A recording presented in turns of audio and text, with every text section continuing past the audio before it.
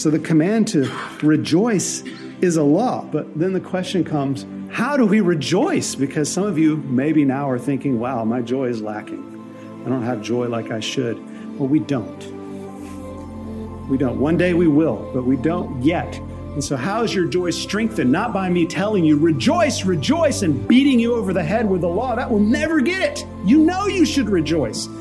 But the law cannot create in you the strength to rejoice. That comes by the Spirit who applies the promises of God in Jesus. It's very personal. His love is all powerful, omnipotent. Nothing can separate you from the love of God. Why is that? Because he won't let it happen. He holds you in his omnipotent grip. Nothing can separate you from the love of God, which is in Christ Jesus our Lord. Your fears and doubts may assail you. Your broken mind may fool you. Your sinful heart will lie to you. You may try to run away from the love of God. You might fight his love. You might even be one of the sheep that runs off, but he will go get you, put you on his shoulders and bring you back. His love is all powerful. He will not fail to love you to the end. It's a conquering, powerful love. Your sin cannot stand against the power of God's love. He'll never stop his pursuit of you. So his love is unchanging. His love is all powerful, and his love is all knowing.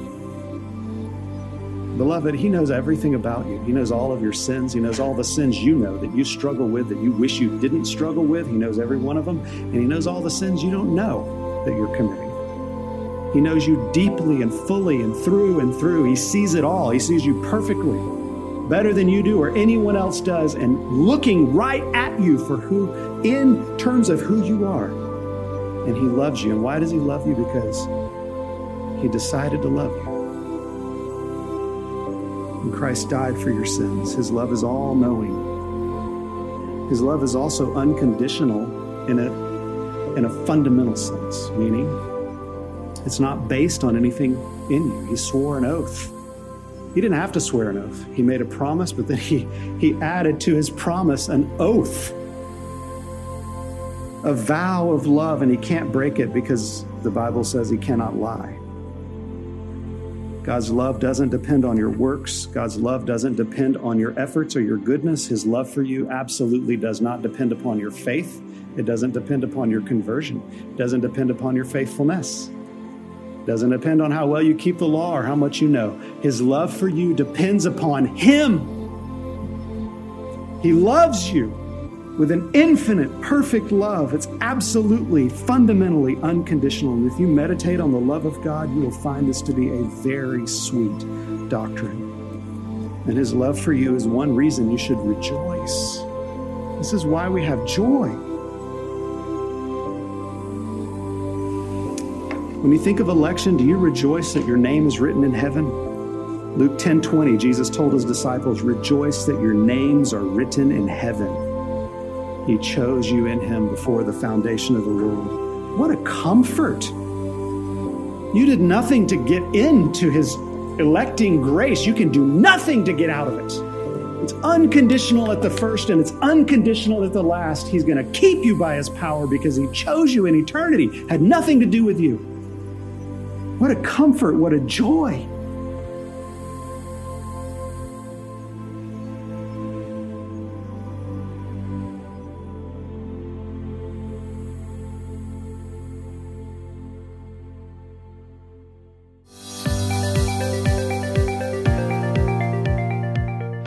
You are listening to Sermon Select on the Man of God Network, brought to you by Covenant Baptist Theological Seminary. Do you have true joy? Not happiness based on your circumstances, but true and enduring joy in the Lord Jesus Christ? Tom Hicks, pastor of First Baptist Church of Clinton, Louisiana, talks about this in his exposition of John 17:13 in the following sermon titled, Do You Have Joy in the Lord?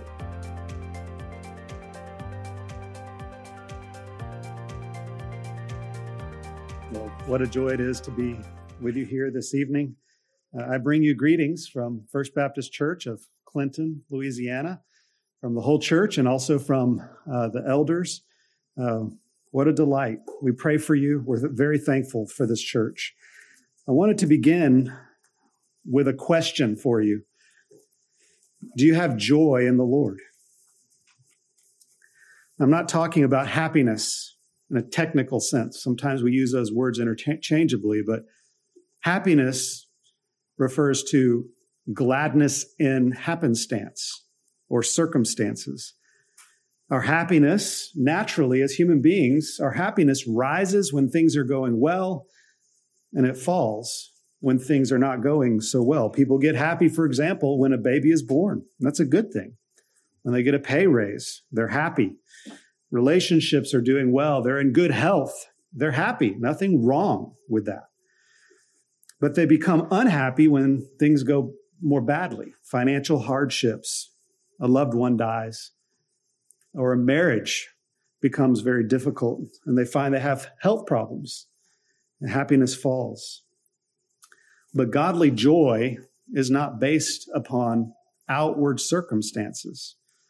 Godly joy is rooted in God Himself. It comes to us through the Word of God as the Holy Spirit plants His Word in our hearts. Joy begins with hope in the sure promises of God.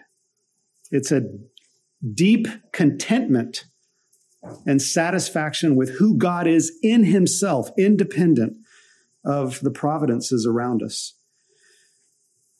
Now, godly joy, one thing that people misunderstand is that this is not binary. It's not as though you have joy or you don't. Well, it is in one sense, because you can be totally joyless. But true Christians, it's not binary. You have joy in your heart mixed with sorrow. You have godly sorrow and ungodly sorrow all blended up together in the same fallen heart with true godly joy. And so true joy isn't singular. It comes with many other things inside of us. But what I want to draw our attention to tonight is that one of the things that Christ prays for His people in the great high priestly prayer of John 17 is that we would have joy. This is one of the sweet blessings of the covenant of grace. God the Father grants this blessing to the people of Christ in Him as a fruit of His own merits. And so please turn with me to the 17th chapter of John, and I'd like us just to read verse 13. John 17, verse 13. And Christ is praying to His Father, and He says, to the Father, but now I am coming to you, and these things I speak in the world, that they may have my joy fulfilled in themselves. Let's pray. Father, we are so thankful for Jesus, that His prayers are effectual, and that you grant all that He asks here in this prayer. We pray, Lord, that you'd help us to see Him more fully tonight, to understand your word and to receive it more completely, and to enter more and more into Christ's joy for your glory. In Jesus' name we pray. Amen. Amen. Well, look at the text again. John 17:13. Jesus prays that they may have my joy fulfilled in themselves. Now, some people think when Christ says that they may have my joy, He's talking about that He would enjoy His people more. That it's literally Christ's joy in His people. But I don't think that's right. I think this is rather the joy that Christ has purchased and is purchased through His perfect life and anticipating His holy death on the cross for His people. So the joy of the Christian is Christ's joy given to us. And He says that His joy would be fulfilled in them or made complete. What that means is to abound more and more in joy. Now, the fact that the Lord Jesus prays that His disciples will have joy means that joy is very important. This is not something secondary. It's not a dispensable grace. It's not something we can say, well, we don't have joy, but we have other things. No, joy is essential. And I'd like us to think about this broadly for a moment. Romans 14:17, you don't have to turn there, just listen. It says, "For the kingdom of God is not a matter of eating and drinking, but of righteousness and peace and joy in the Holy Spirit." And what is the kingdom of God? Well, the kingdom of God, first, in this age, is the Holy Spirit's rule, is God's rule in the hearts of his people.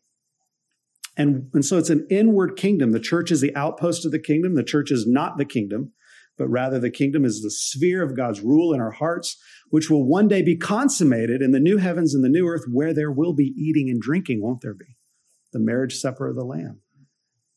And yet, the kingdom of God does not consist. Its essence is not in those outward physical things.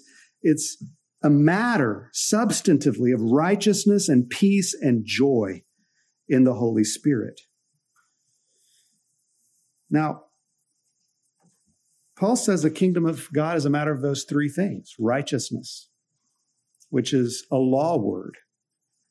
I believe that probably you're righteous. If you're a believer, you are, because you keep the commandments of God, not perfectly, but you keep them with penitence in your heart and true faith. You repent when you sin. You're seeking to obey the Lord your God. Kingdom of God is a matter of righteousness. You must be righteous if you're a Christian. I believe that you are. It's also a matter of peace.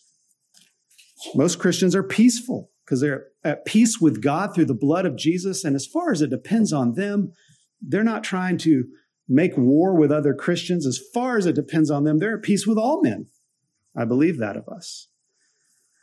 But this says that the kingdom of God is also a matter of joy, which is satisfaction, delight in who God is and himself through the blood of Jesus. And I wonder if you have joy in your heart. Do you rejoice in the Lord? Do you think of joy as a pursuit in your Christian life? The Bible commands you to have joy. You know this. Philippians 4:4, rejoice in the Lord always. Again, I say rejoice.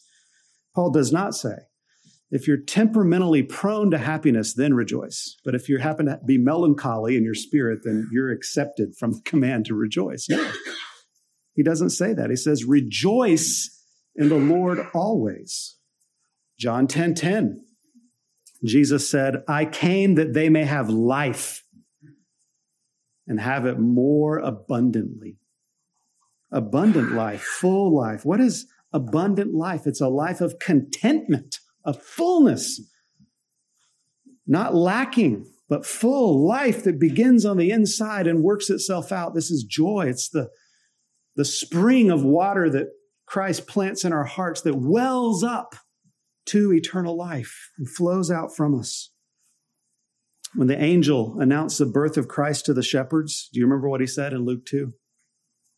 Luke 2:10, fear not, for behold, I bring you good news of a great joy that will be for all the people. For unto you is born this day in the city of David a Savior who is Christ the Lord. He is our joy.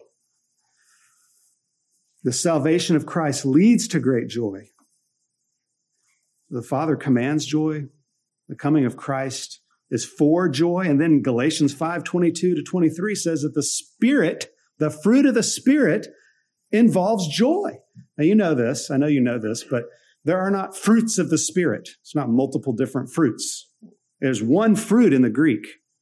And this one fruit has multiple aspects or textures, flavors, all together in it. And here they are. The fruit of the Spirit is love, joy, peace, patience, kindness, goodness, faithfulness, gentleness, and self-control.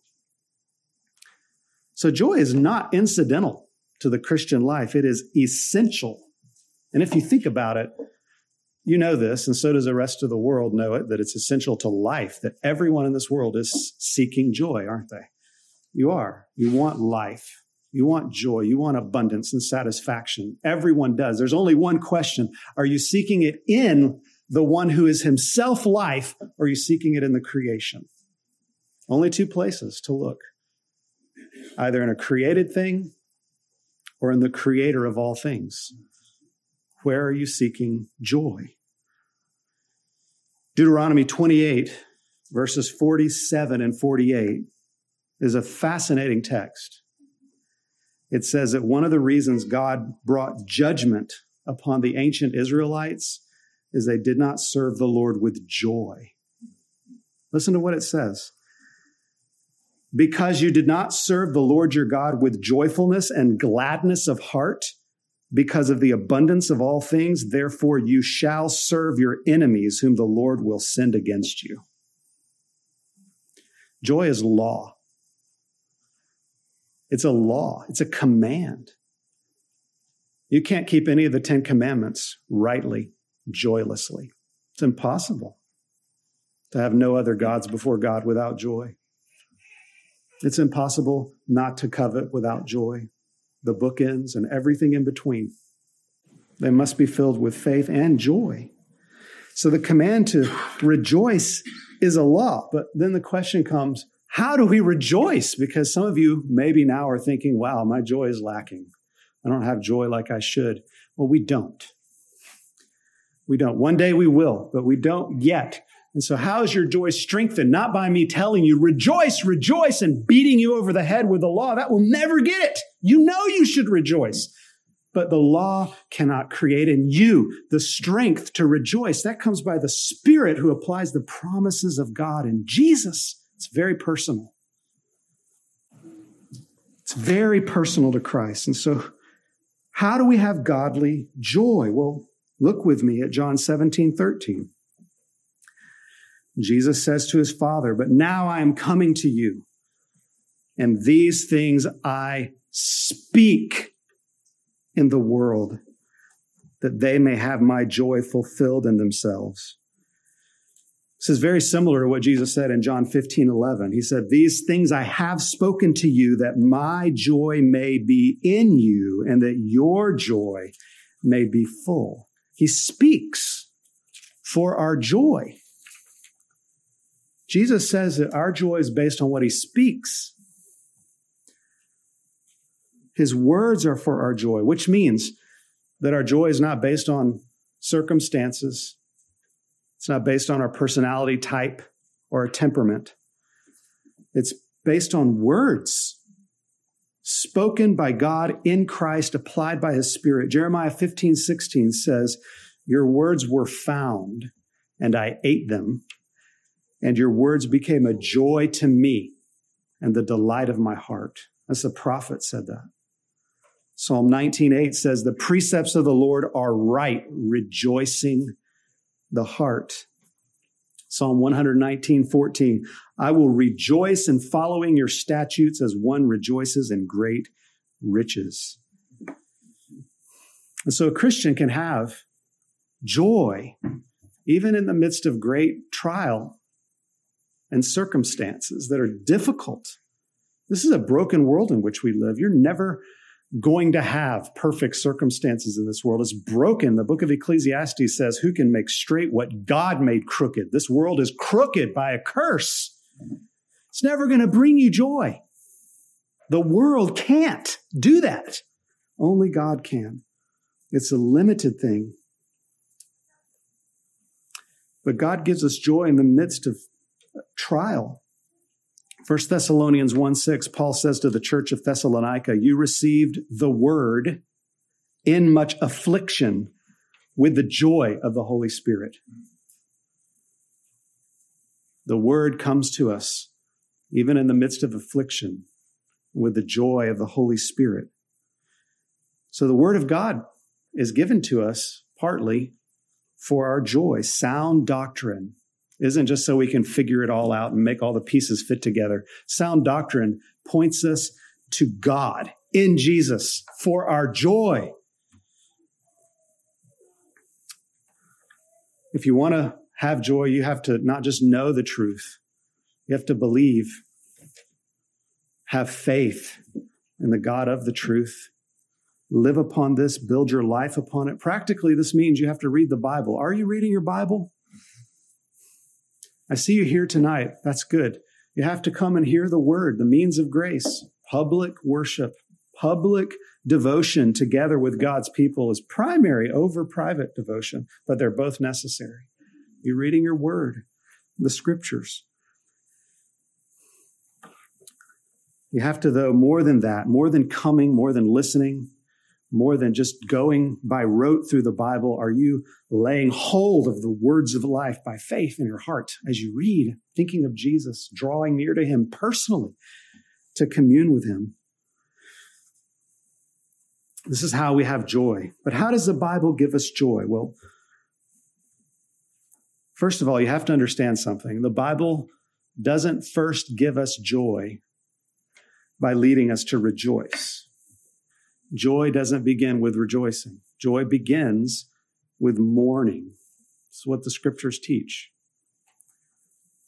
The way up is down, the cross before the crown.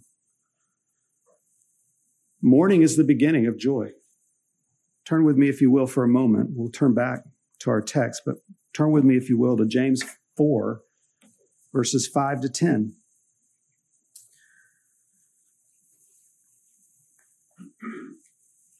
Which teaches us to mourn over our sin. James chapter 4, verse 5 says, "Or do you suppose it is to no purpose that the scripture says he yearns jealously over the Spirit that he has made to dwell in us?" So he wants our affections. That's what the word jealous means. He is jealous for our affection. He doesn't want our affections set upon the world or any other false god. He wants our affections set upon him, and that's for our good, isn't it? Because he's the first and best of beings. He's a source of life. So he yearns jealously over the Spirit that he has made to dwell in us. And then verse 6, but he gives more grace. Therefore, it says, God opposes the proud, but gives grace to the humble. Submit yourselves, therefore, to God. Resist the devil, and he will flee from you. Draw near to God, and he will draw near to you.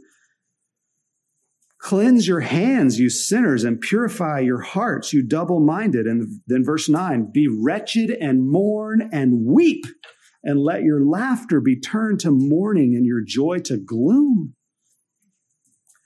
This is where it starts. Before the face of a holy God, thrice holy God, to see your sin, to see your worldliness, your love of the world too much, to see that your sin offends this holy God, and it wounds you and other people. And you mourn and you weep, and your joy turns to weeping and sorrow. But then verse 10, humble yourselves before the Lord, and he will exalt you. He will exalt you. Now that's ultimately eschatologically, right? You'll be lifted up all the way to heaven with him. And yet it has an already here in this world. In our hearts are raised. The Spirit dwells in us. He exalts us even now.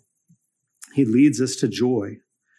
And so joy begins with mourning over our sin in the face, in the sight, before the face of a holy God and his holy law.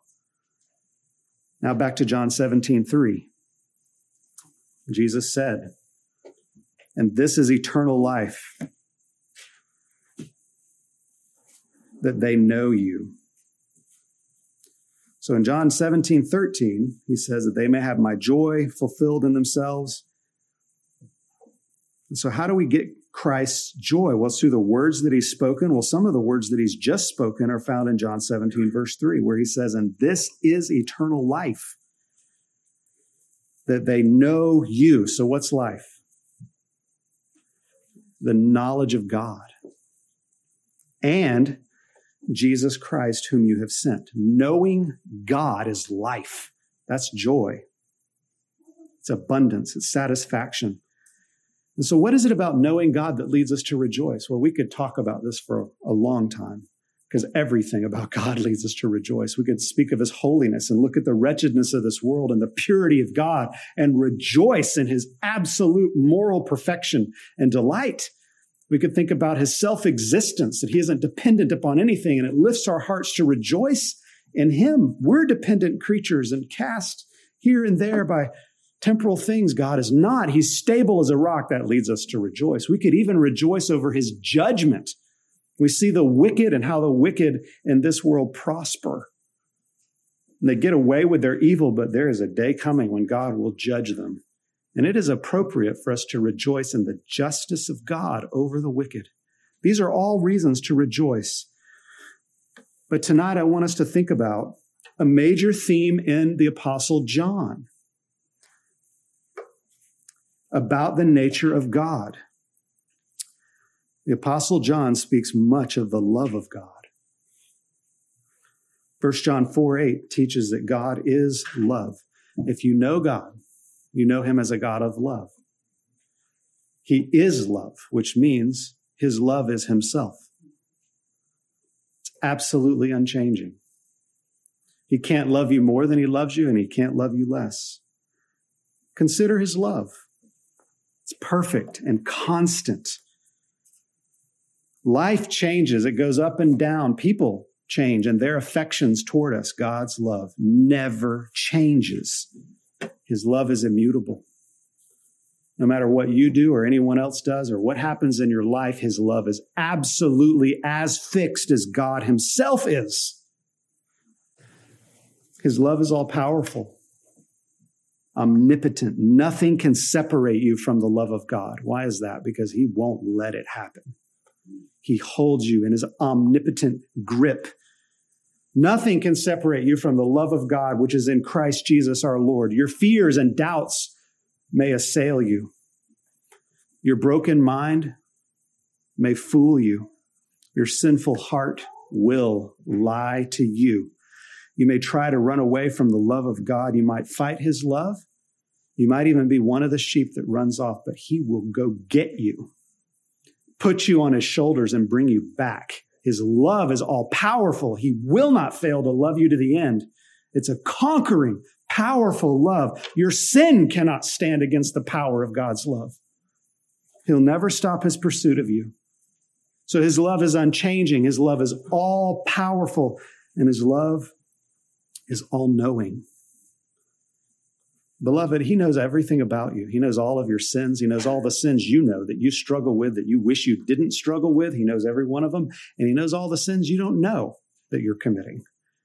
He knows you deeply and fully and through and through. He sees it all. He sees you perfectly, better than you do or anyone else does, and looking right at you for who, in terms of who you are. And he loves you. And why does he love you? Because he decided to love you. And Christ died for your sins. His love is all-knowing. His love is also unconditional in a fundamental sense, meaning it's not based on anything in you. He swore an oath. He didn't have to swear an oath. He made a promise, but then he added to his promise an oath, a vow of love, and he can't break it because the Bible says he cannot lie. God's love doesn't depend on your works. God's love doesn't depend on your efforts or your goodness. His love for you absolutely does not depend upon your faith. It doesn't depend upon your conversion. It doesn't depend upon your faithfulness. It doesn't depend on how well you keep the law or how much you know. His love for you depends upon him. He loves you with an infinite, perfect love. It's absolutely, fundamentally unconditional. And if you meditate on the love of God, you will find this to be a very sweet doctrine. And his love for you is one reason you should rejoice. This is why we have joy. Another reason to rejoice, another doctrine we find here in this passage is God's sovereign election. It's all through John 17. In verse 2, he speaks of those you have given him.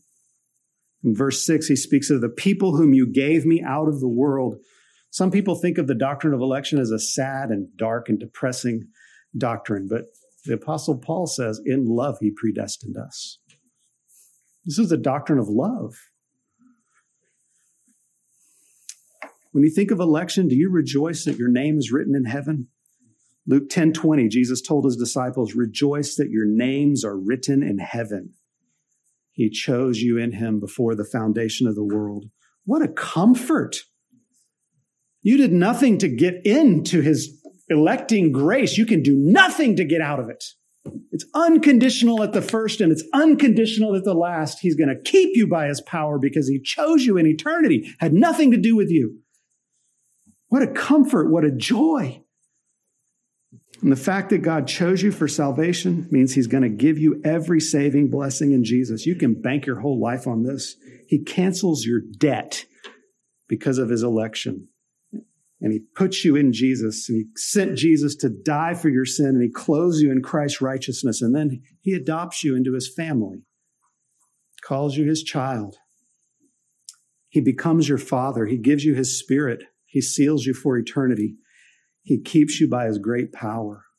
He's never going to let you go. He will take you all the way to heaven and get you through this dark and broken world, and he'll protect you from yourself, from your own sins, your greatest enemy, your own heart. And he's going to lead you to the place one day where you will commune with him forever and ever and ever in the new heavens and the new earth. Romans 8:30 is a reason to rejoice. And those whom he predestined, he also called. And those whom he called, he also justified. And those whom he justified, every one of them, he also glorified. It's a past tense word because it's so certain. You will be glorified. What a comfort. But the greatest joy of all isn't that. Those are great joys. Hard to imagine greater joys. But the greatest joy of all is the knowledge of Jesus personally. That the King of heaven and earth, the creator of all things, the Lord Jesus himself welcomes you into communion with him, a dirty, rotten sinner.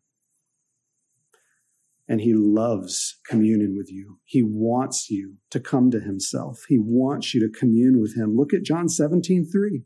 And this is eternal life, that they know you and the only true God and Jesus Christ whom you have sent. Do you know the Lord Jesus? Beloved, if you know him, you have a great reason to rejoice. Do you know him as God, mighty to save? Colossians 1:19 says, in him all the fullness of God was pleased to dwell. Jesus, because he's God, he has power to save you from your sins. Salvation is of the Lord. If Jesus weren't God, he couldn't save you.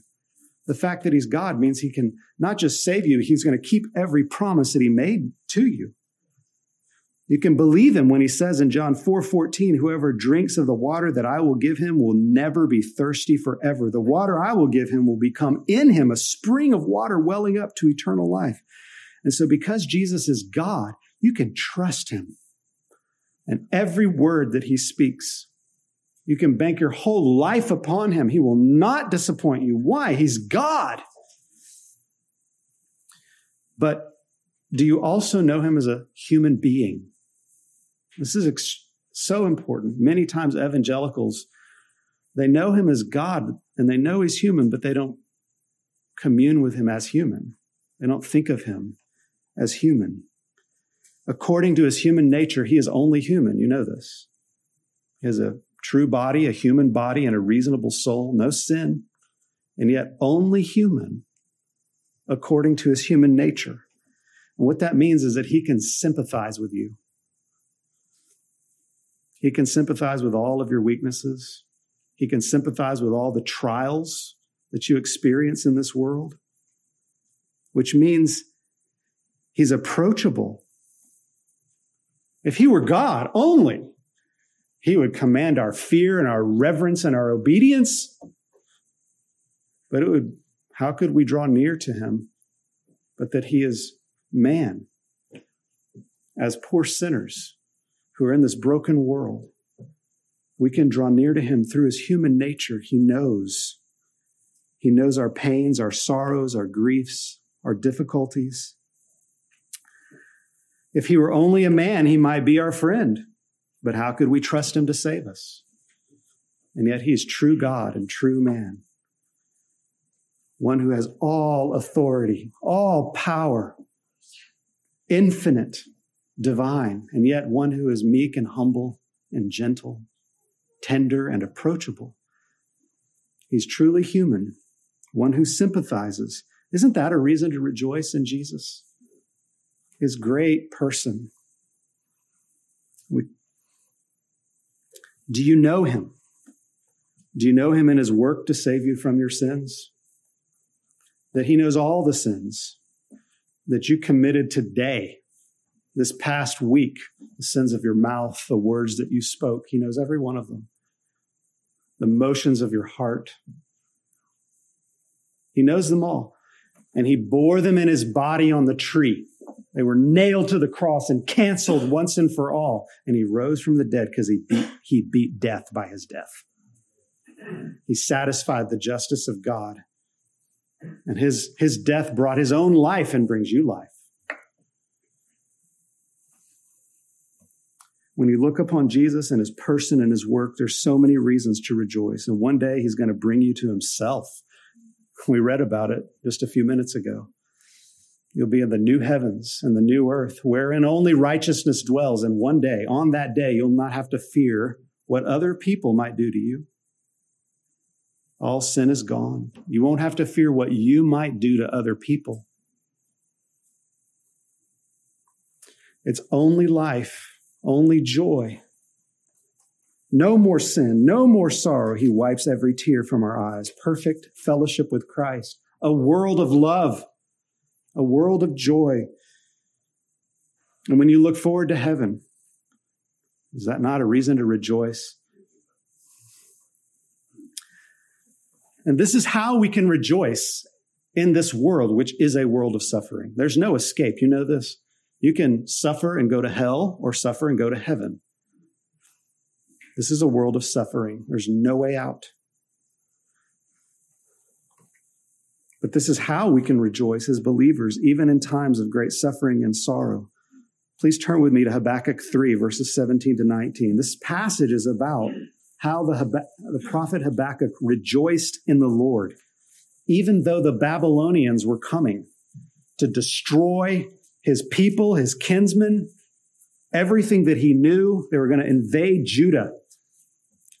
And everything on the horizon, temporally speaking, looked very bleak and dark, hopeless. But look at what the prophet says. Habakkuk 3, verse 17, he says, though the fig tree should not blossom, what does that mean? There's no fruit on the tree. It's barren. This is a metaphor for every problem. The fig tree should not blossom, nor fruit be on the vines. The produce of the olive fail, and the fields yield no food, and the flock be cut off from the fold. There be no herd in the stalls. Everything is dark, nothing to eat. There's barrenness over the land. Verse 18, he says, yet I will rejoice in the Lord, in Yahweh, the one true God. He says, I will take joy in the God of my salvation. God, the Lord, is my strength. He makes my feet like the deer's. He makes me tread on my high places. This is why we rejoice. God is ours and we are his, and he even sees and knows your lack of joy. He sees and he knows right now the sinful sorrow in your heart. He sees everything that's going on, and he takes it to himself in the person of Jesus, and he cancels the debt, and he bids you to come and to learn one day at a time, from Sabbath to Sabbath, one day at a time, 1 week at a time, to grow in the grace and the knowledge of Jesus for the joy that is set before you. Let's close with prayer. Father, we thank you so much that Christ died for our sins in accordance with the Scriptures, that he was buried, that he was raised on the third day in accordance with the Scriptures. Lord, help us to rejoice in so great a salvation and in such a great Savior. In Jesus' name, amen. Amen.